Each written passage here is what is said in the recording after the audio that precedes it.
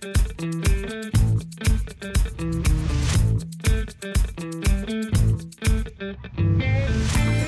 ora and welcome to the Destinate NZ show. I'm Michelle Caldwell and today we are taking you around the world.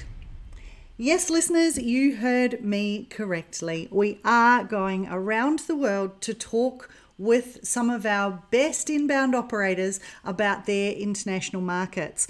So we've got a panel discussion today.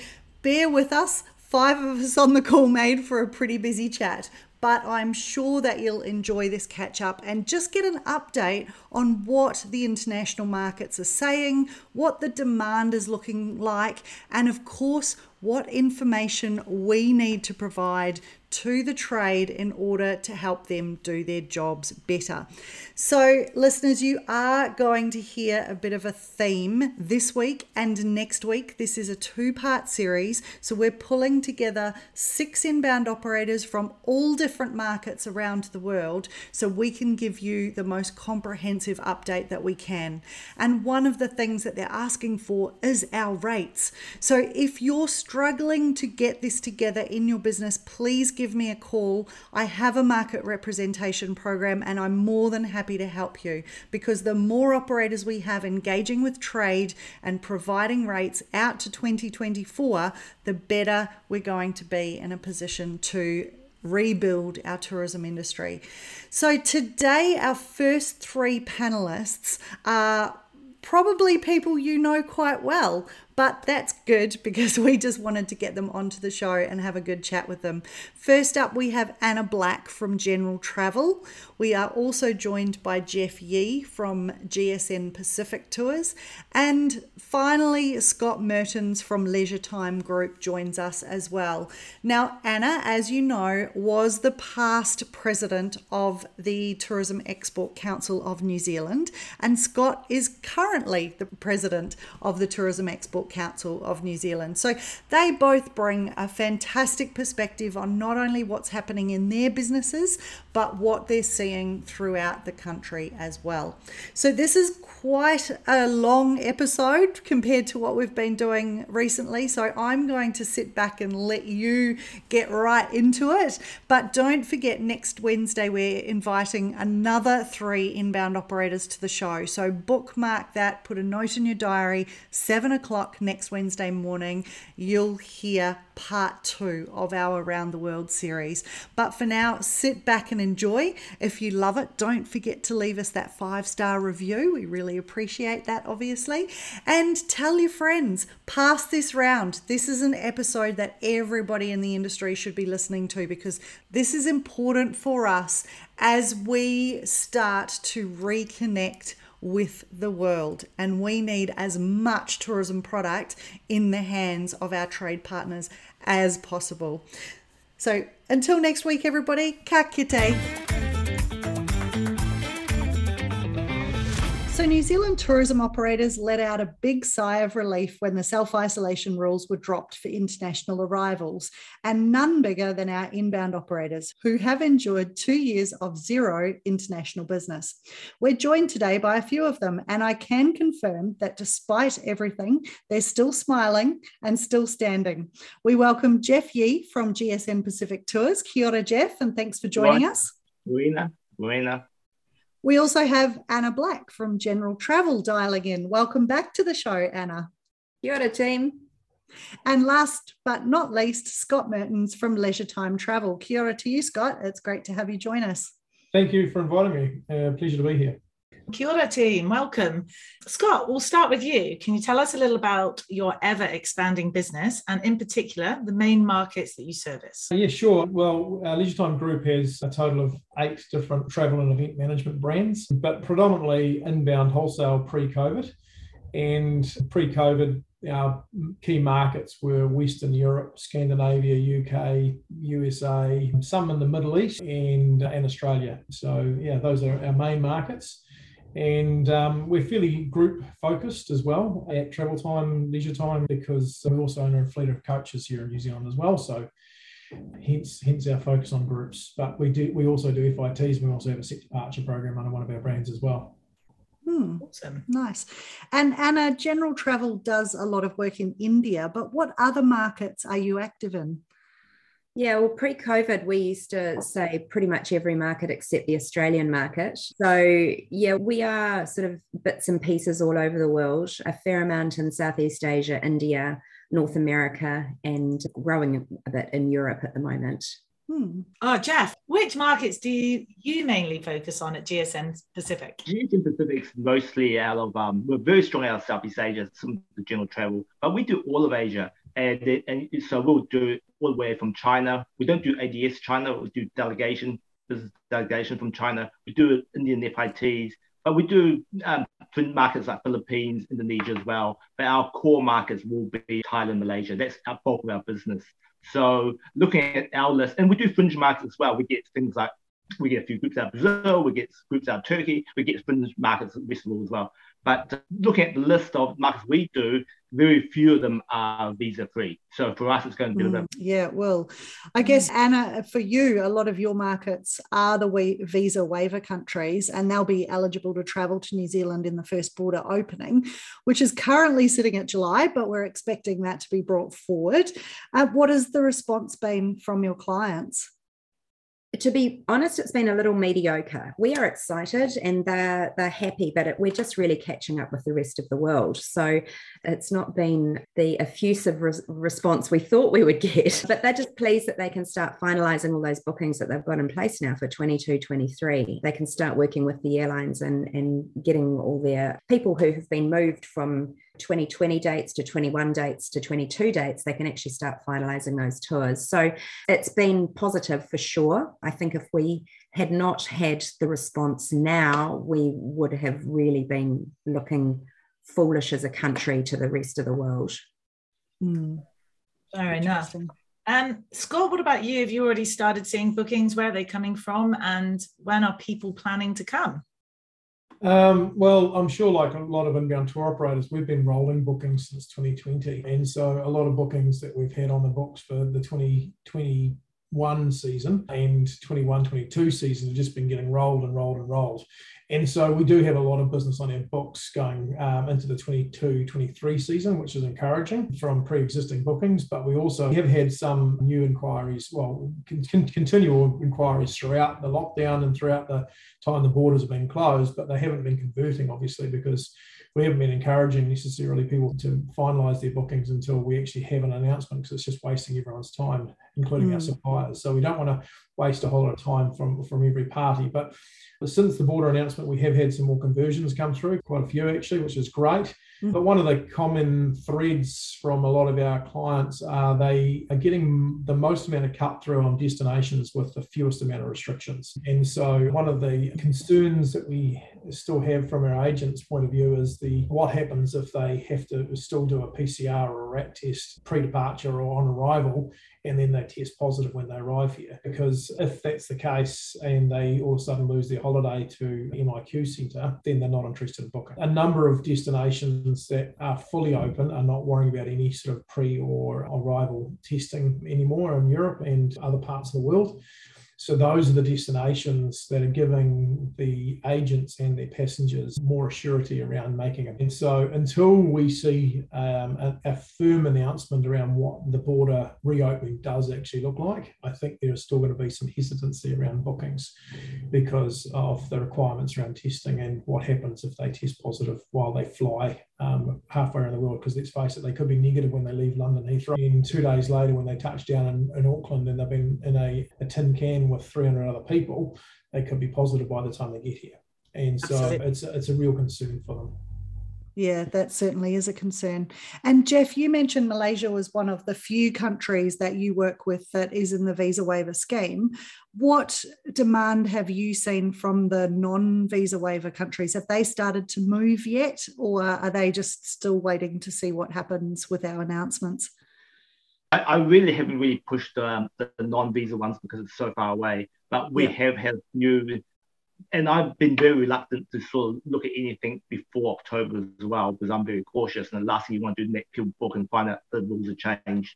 But we've had a few groups that have postponed and rebooked in early 2023, which I'm quite happy to do because, as far as I'm concerned, early 25th March 2023 should be fine. But we have a joint venture in Thailand which does our marketing up there. They've been in contact with me and saying, when can we start pushing for the quoting, stuff like that? And I said, well, October it should be fine. And I'm just getting that out now. But don't forget that information of the non-isolation is being new. And like I was explaining to you before, a lot of us didn't really catch on because it wasn't really announced with great fanfare from the government. It kind of slipped under the radar there and said, oh, by the way, everyone's non-isolation now. So that's really just catching on now, and that was just last week. So this week, I'll definitely be in contact with these agents and saying, look, it is definitely clear, it's no isolation now. I'm more confident with those visa countries because, in fact, it is October and it's a little bit further away. With Malaysia being visa-free, I'm a little bit cautious. July, does it change? I'm not sure, but I'm sort of going with caution at this stage. And Anna, what are you seeing from your perspective? Yeah, we're starting to get inquiries back from India, which was one of our biggest markets pre-COVID.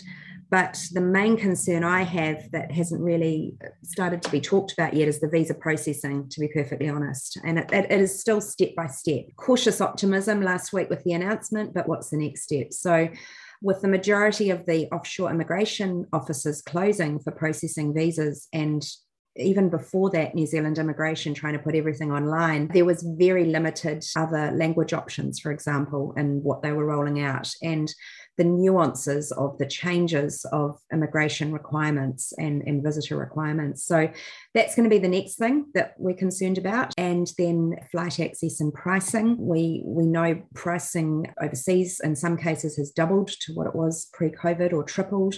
So that's a concern. And then, of course, the war in Ukraine. Who knows how this is going to affect everyone, not only oil prices, but propensity to travel and people's attitude to everything. So yeah, cautious optimism, trying to keep positive. Yeah, it's a bit of a challenge, isn't it? You think we're through the worst of COVID, or we're coming through the worst of COVID at the moment, and then of course you have Putin doing what he's doing over there, and it just sort of adds another layer of complexity to it, doesn't it? Scott, what are you predicting the biggest challenges will be for your business with regards to the borders reopening? Well, one of our biggest issues will be frontline staff. At the moment, we have been fortunate to keep hold of a core number of our drivers and guides, but the reality is right now that I'm finding it hard to actually deliver a casual charter for a client. And I've got 15 coaches sitting outside my window, but no drivers available to drive them. And so I think the driver and labour issue is going to be probably one of the things that's going to be hardest for us in our business, not just on the front line, but also in the office. We obviously, like everyone else in the tourism industry, had to downsize. And when we have tried to rebuild some of the team, it's actually been more challenging than we've ever seen before. So that's definitely a big issue in terms of if we get to operate.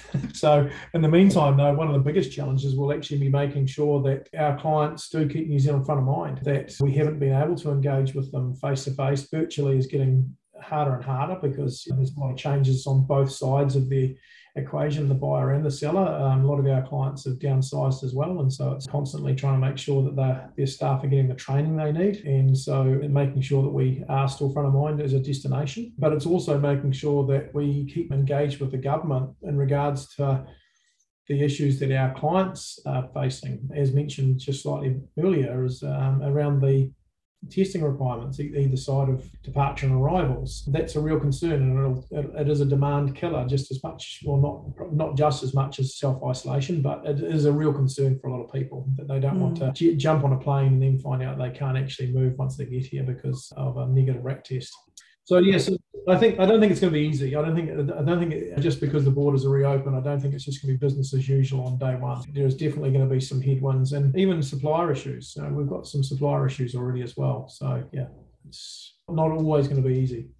And Anna, you were going to say something? I was just going to say that staffing issue goes throughout the industry too. Obviously, immediately at home, it's getting ITO experienced operators and tour guides and drivers, but our suppliers as well. Everyone's every industry in New Zealand's fighting for staff at the moment, not just tourism. So our operators and our suppliers are short-staffed. And then what are we delivering as the New Zealand experience? So as a 5-star hotel, truly still offering a 5-star experience because of either short staff or lack of experienced staff. And they're doing their best, but this is something that we've got to be mindful of moving forward in our product offering. And then just trying to get rates. That's, all of this is staffing issues. We know it's time. We need rates. We have to have those rates. If we don't have the rates, we can't sell product. And who's out there and who's in hibernation, who's coming out of hibernation. So yeah, the staffing thing has so many fingers that filter down through everything. And honestly, being based here in Australia, that's a massive issue for Australia. And Michelle and I had a conversation on another podcast about this. If Australia are experiencing equally the lack of staff and being able to service, and New Zealand is too, that's an enormous gap of staffing required this end of the world. It's a huge problem, because basically both countries are going to go head to head fighting for staff and getting them over here. So for me personally, I think it's something that needs to be done jointly and really hammer into those working holiday visa people that it's a really great 2-year experience over here, a year in New Zealand, a year in Australia, however it works. And just whether it's a massive campaign to bring people to the Southern Hemisphere that would jointly to get those workers in, because everyone's in that crisis. Yeah, 100%. So, Jeff, are you starting to recruit staff at the moment, or is that something that's a little bit later down the line for you? We're in the process of now, especially since the announcement that the non-isolation. So definitely, just like Scott, and then we've obviously downsized as well, kept our manager, and now we're just going to get staff. But like I say, we understand. We're just going to sort of work it out that we're going to start up slowly. We're a little bit lucky that only one of our key markets is visa free at the start, so we've got that sort of at the start of July, start building up for October, where both of our markets do kick in, and that will be for the summer. Because I really don't believe that the isolation period in July, that's our low season as well. So, at the end of the day, it's not going to be huge volumes anyway. So really just that's a period for us now to probably October, building staff, training staff, getting that systems up and running again, finding new suppliers. Quite a few coach companies have gone under. One of the two we use, Red Travel hasn't gone under, but they stopped working in the tourism industry. Guthrie's, they've gone. Leopard's gone. Wow. So there's a few challenges there. Yeah. So moving away from the challenges, Scott, have you seen any changes to what is being requested or the types of experiences that travellers are looking for so far? I was in a virtual trade show a couple of nights ago, or this time last week. I think Anna was at the same one. And that was the exact question that I asked just about every client, trying to find out exactly what they are going to be requiring, because they actually are up and running already over in Europe and the States. And so they're already sending people to other destinations at the moment. So that was a question that I asked every single client that I met with. And I found it quite reassuring that many of them didn't really talk too much about COVID protocols. It was kind of nice and refreshing that they said, we've actually gone past that now in Europe and in the States. Yes, we needed all the protocols in place when we first started moving around because COVID was a big thing, but with Omicron that sort of washed across the world and we're last, they're sort of going back to pre-COVID, just some sort of pre-COVID normality, which was kind of nice to hear, because they said so many of those pre-testing and arrival testing requirements and self-isolation should someone get sick on a holiday, or all those things have sort of just gone now. It's obviously being mindful if you get sick while you're away to make sure you self-manage that situation, but there's no major amounts of heavy protocols put in place anymore. So that was kind of reassuring. The other thing that I liked hearing was that because there was not a huge amount of travel in 2020 and 2021, there was a lot of people that were looking forward to traveling again, a lot of savings, a lot of pent-up demand, a lot of savings put behind people. And so those people that may have been going off for a short break for 3 or 4 nights in Europe are now looking at going further afield, because they haven't done those 3 or 4 night trips 3 or 4 times in a year for the last 2 years. So now they can afford to go much further afield. And so a lot of our agents who do focus on Australia and New Zealand were quite excited about the recent developments with our borders, because they feel that their clientele will be looking for those bigger, longer itineraries. So that was kind of nice. And the other thing that quite a few people did say was bucket list items. So a destination like New Zealand and Australia are a bucket list destination, but also while they're in destination, they're looking for those bucket list experiences because they have got some money saved. So it's not just sort of arrive and travel around. It's actually about doing some of those real big ticket items when they're actually in destination. So I was really excited to hear some of that stuff. And like I say, the only thing that concerned me a little bit was the testing requirements. If testing requirements are still in place, it'll be a much harder sell because a lot of destinations don't have any testing requirements anymore. So therefore, people are gravitating towards those because they consider those a safer bet to be able to travel to because they don't want to have their holiday cancelled at the last minute. Yeah, absolutely. And Jeff, out of your markets, do you think we'll see any new itineraries being developed rather than just the golden route that traditionally visitors have done? I'm not sure about the itineraries, but definitely the way of travel, I believe, will change. The Asian markets we mostly deal with are quite cautious travelers. I think they'll probably want to travel, say, in smaller family-type groups or couple of families in a private tour, as opposed to joining a coach tour of 40 people they don't know. There's also, I think the concept of COVID's changed. I mean, the fear of it's changed. I mean, I don't think people fear it as catching it and dying, but the fear of, can you imagine catching it on tour? What do you do? How do you self-isolate? There's a lot of issues with that. So I think that's a calculated sort of risk for them. So, but if you travel, say, 2 sets of family or 10 people in a private minivan coach, you know these people, you know if you're cautious, you probably reduce your risk of catching COVID. That's probably where I'll see it going in our markets, smaller family-type private groups. Now, just like what Scott said, I think definitely the high-ticket items, and the reason why I say that is, and it's changed, normally it used to be more of a budget thing, the lowest price wins type thing, because the prices are going up, the airfares are going up, fuel costs is going up. Coming all the way to New Zealand is not going to be cheap. It's almost like the tourism dream of high-value tourism, but that is the way it's going. And so definitely when they do pay the big bucks to come here when you're paying so much on the airfares, you want to stay in a better accommodation. You probably want to do your big ticket items. So I think it's going to be low volume, high value. Okay. Interesting. The minister will be happy. Yeah, their plan worked. So Anna, we've talked a lot about the influence that Kiwis spending 2 years traveling around their own backyards may have on international visitors. Are you seeing any evidence of this yet, or with new destinations or new products that are being requested, or? Not a marked change as yet, but I think that's probably because the promotion and the communications machine is still kicking into gear now that we have some certainty. I mean, the social media stuff that's been going out from Tourism New Zealand and from domestic travel and people recommending to their family and friends overseas can't be underestimated.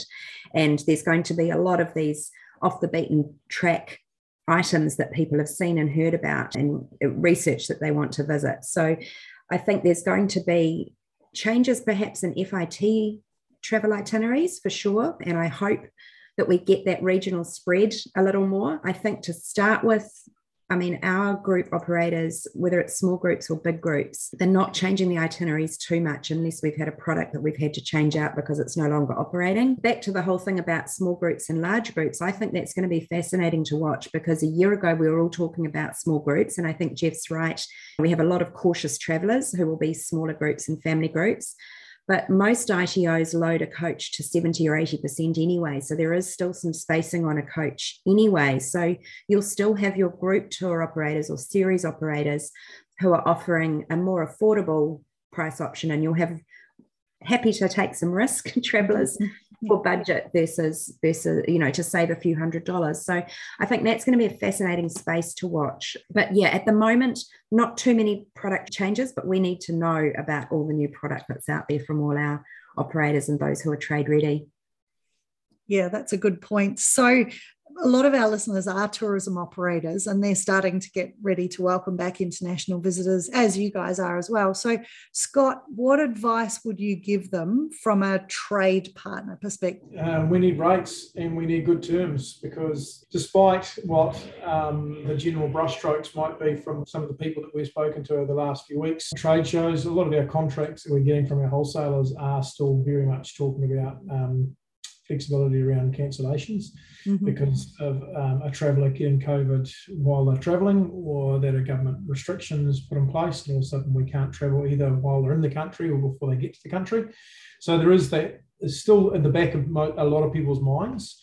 As much as we want to try and pretend that the world's gone back to some sort of normality, the reality is that might be the case for a 3 or 4 day trip within Europe, probably not going to be the case for a 3 or 4 week trip for a person who's doing a self-drive itinerary around New Zealand or a long tour around New Zealand as well. So there is that flexibility still required. And rates, we know that there's been pressure on staffing and resourcing, and I know a lot of products have been rethinking their strategy around what they might look like when they reopen in terms of what they're offering, maybe smaller experiences or what that might look like. But the reality is that, like Anna was just saying, a lot of our clients are still running the exact same itineraries that they were running pre-COVID, and the same suppliers that they were using pre-COVID back in 2020 and before, they want to be working with, and therefore we need rates. And so, and we know that it can be hard to predict your rate sometimes, especially if you're an operator that uses fuel. But it's one of those sort of situations we've always had to take a punt on. I know that I'm pricing group tours with my coaches for 2023 and beyond, and now I'm terrified because fuel's gone up nearly 50% in nearly 60 days. Yeah. So you also have to think, hopefully that's short-lived, depending on what Mr. Putin comes up with. So how far out should operators be setting rates right now? Anna, what do you think? 23, 24. Yep. Right now, we already know what 22, 23 looks like, and some of our clients are now asking for 23, 24, and so it's definitely 23, 24 that we're looking for right now. And that's kind of not completely untypical, because we are in March now, and once upon a time, wholesale rates were issued around trends. Trends is May, so it's not that far away than what we're talking about now, and so I don't think it's any different, really. So by May, we should hopefully have 23, 24 in our hands. So, but yeah, we need to have those conversations around what those products might look like as well, because there is talk of changing some of their products. This thing that's been bantered around by Minister of Tourism around high value, low volume doesn't necessarily translate to when you're on the ground. People are still going to need to pay a certain amount of money to go to an attraction or an activity. If you cap your numbers, that doesn't mean they're going to pay twice the price. We have to think really carefully about how people are going to respond to the borders being reopened. And so I think that those are the sorts of things that we need to know about as well, because if there is some of that thinking going on out there with our suppliers, most of our suppliers we're talking to all the time anyway, and so we've got an inkling.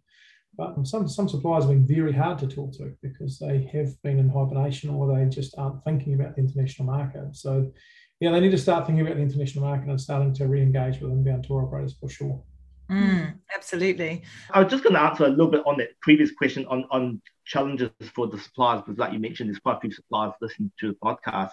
And in addition to what Scott was saying about the rates, which is important, I think what's really important, in my opinion, too, is get your price up to international level, because of staff that may, for example, like we gave the example before, you may have a 5-star hotel with 3 good reception, now you've got 1, that type of thing. Okay for the domestic market, not okay for the international market. So for those suppliers out there, I think rates, exactly what Scott said, but also in the sense that get your product international ready, because there's a high expectation with international customers paying the top dollars to come in. So that's another thing I just wanted to add to that previous question.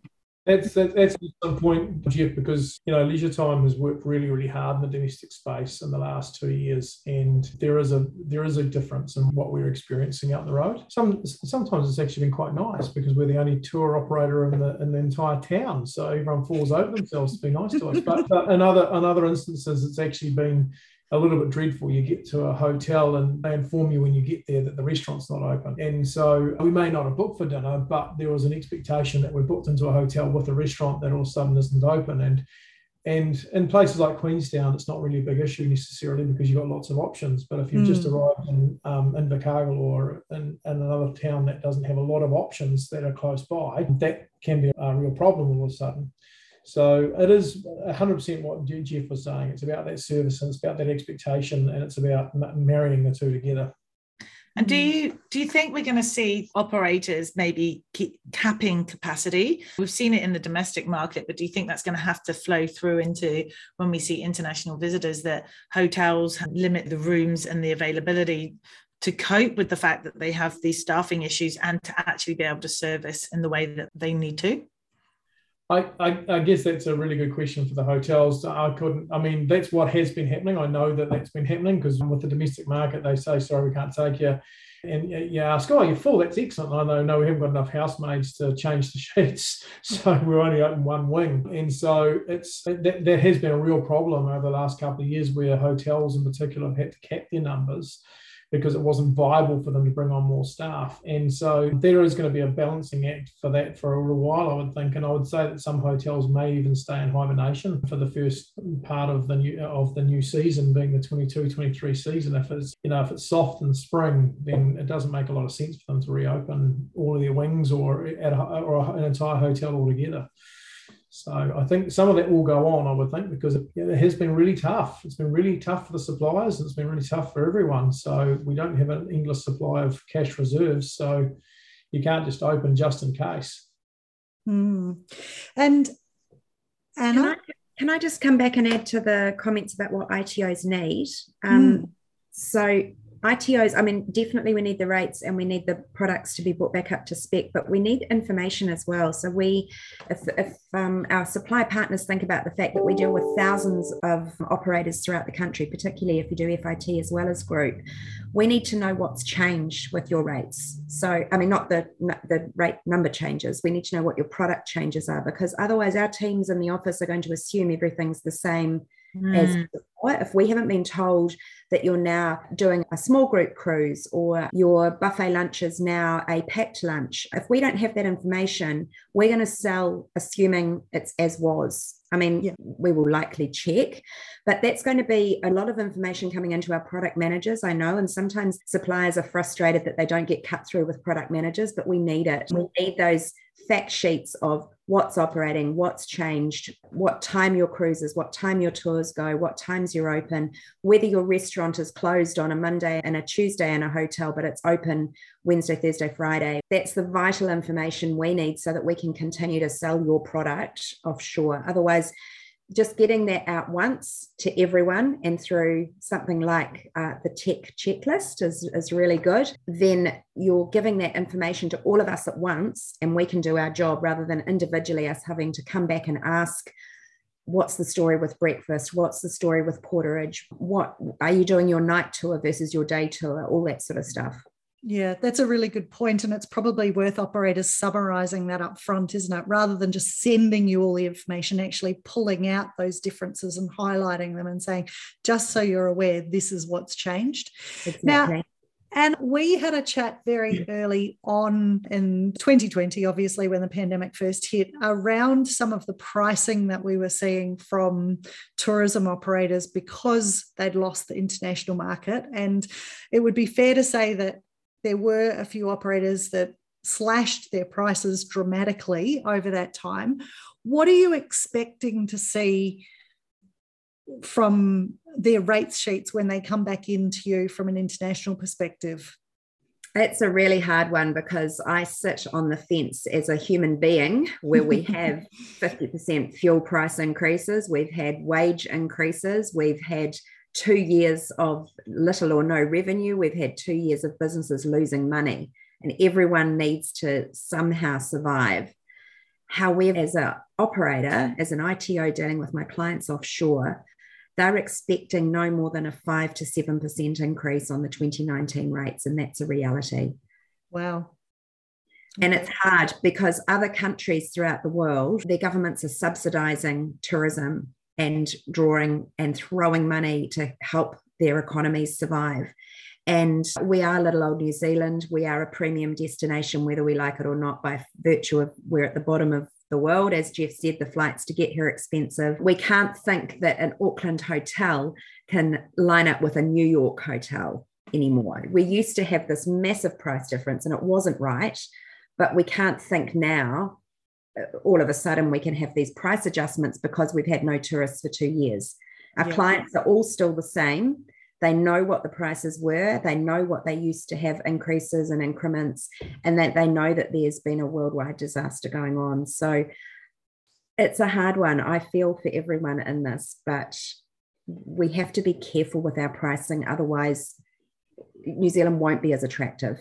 Yeah, we don't want to outprice ourselves out of the market completely, right? But also, on the flip side of that, we have to also be really careful that some of the cut price / specials that were on offer to the domestic market stop, because a lot of the wholesale prices that we get are actually more expensive than some of the blackboard sign specials that are floating around, or the Facebook specials that have been floating around over the last couple of years. And we've lost domestic market bookings because we give a client or an agent a quote for something happening in Queenstown or somewhere else, and they can actually just jump on Facebook and buy it cheaper through Facebook promotion.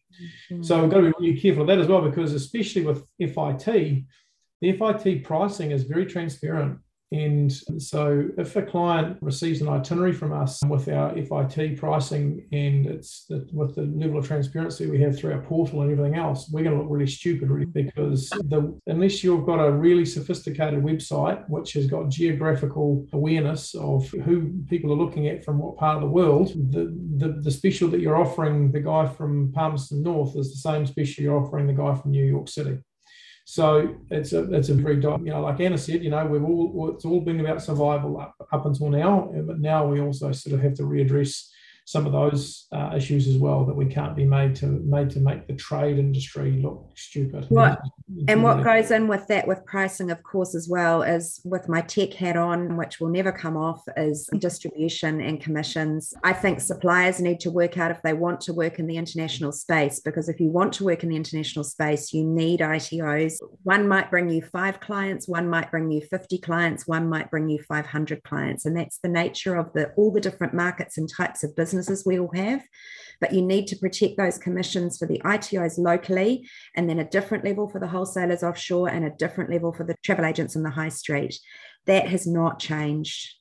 And that's a really good plug for an episode we did a couple of weeks ago about working with the trade. So if anybody hasn't tuned into that one, go back and listen, because it has actually been picked up by TAA now, and they're going to be distributing that as part of the Trends Connect program to teach operators and give them all the info they need about working with trade. So thanks for that little plug there, Anna.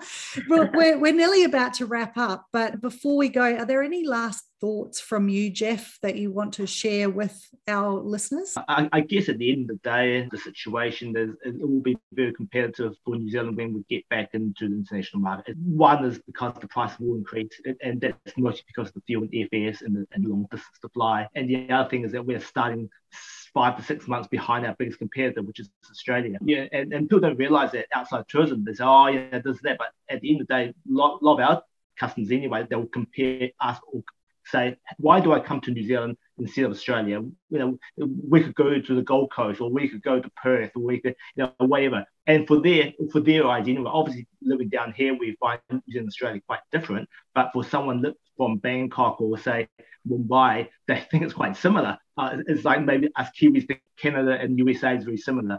So in that sense, and we always have to be mindful that's our biggest competitor. That they're going to be cheap on the airfares, they're closer. Like Anna said, there's a lot of incentives there for them to start up with promoting. And the other thing is that they are opening about 5 to 6 months ahead of us. So that is the biggest challenge we face, I think. Nice. And Scott, anything from you?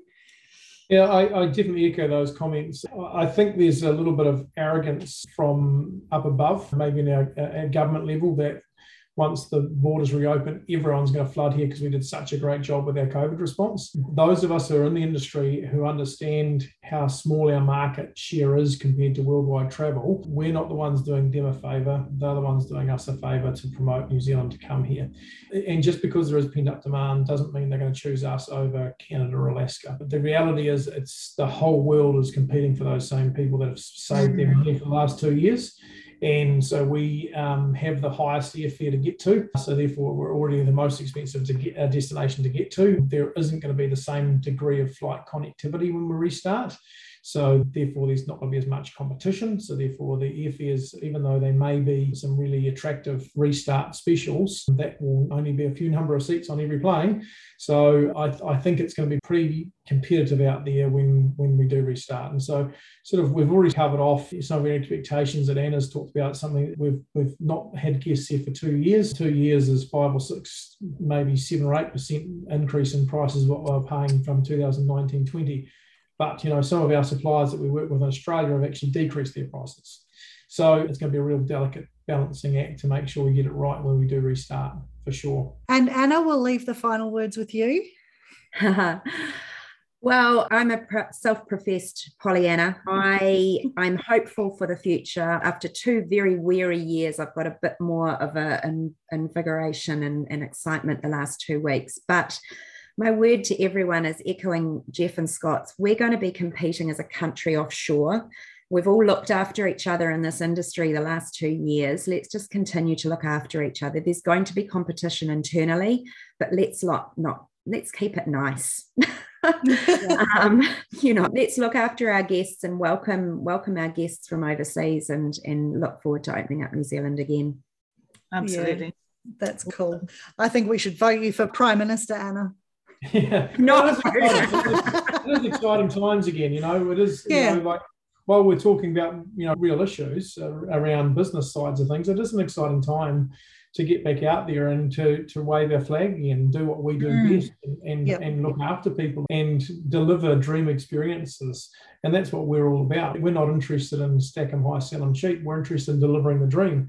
But, the reality is there is a commercial aspect of that as well. But it is an exciting time. And yay, finally, we're getting some positive lights at the end of the tunnel. Yes, it has been a very long 2 years. But look, I just want to say thank you to you three for joining us today, Jeff, Scott, and Anna. It's been really great to catch up and just hear your perspectives on what the markets are saying overseas about our borders starting to reopen. And we're just waiting very patiently, or maybe not so patiently, for those dates to be confirmed.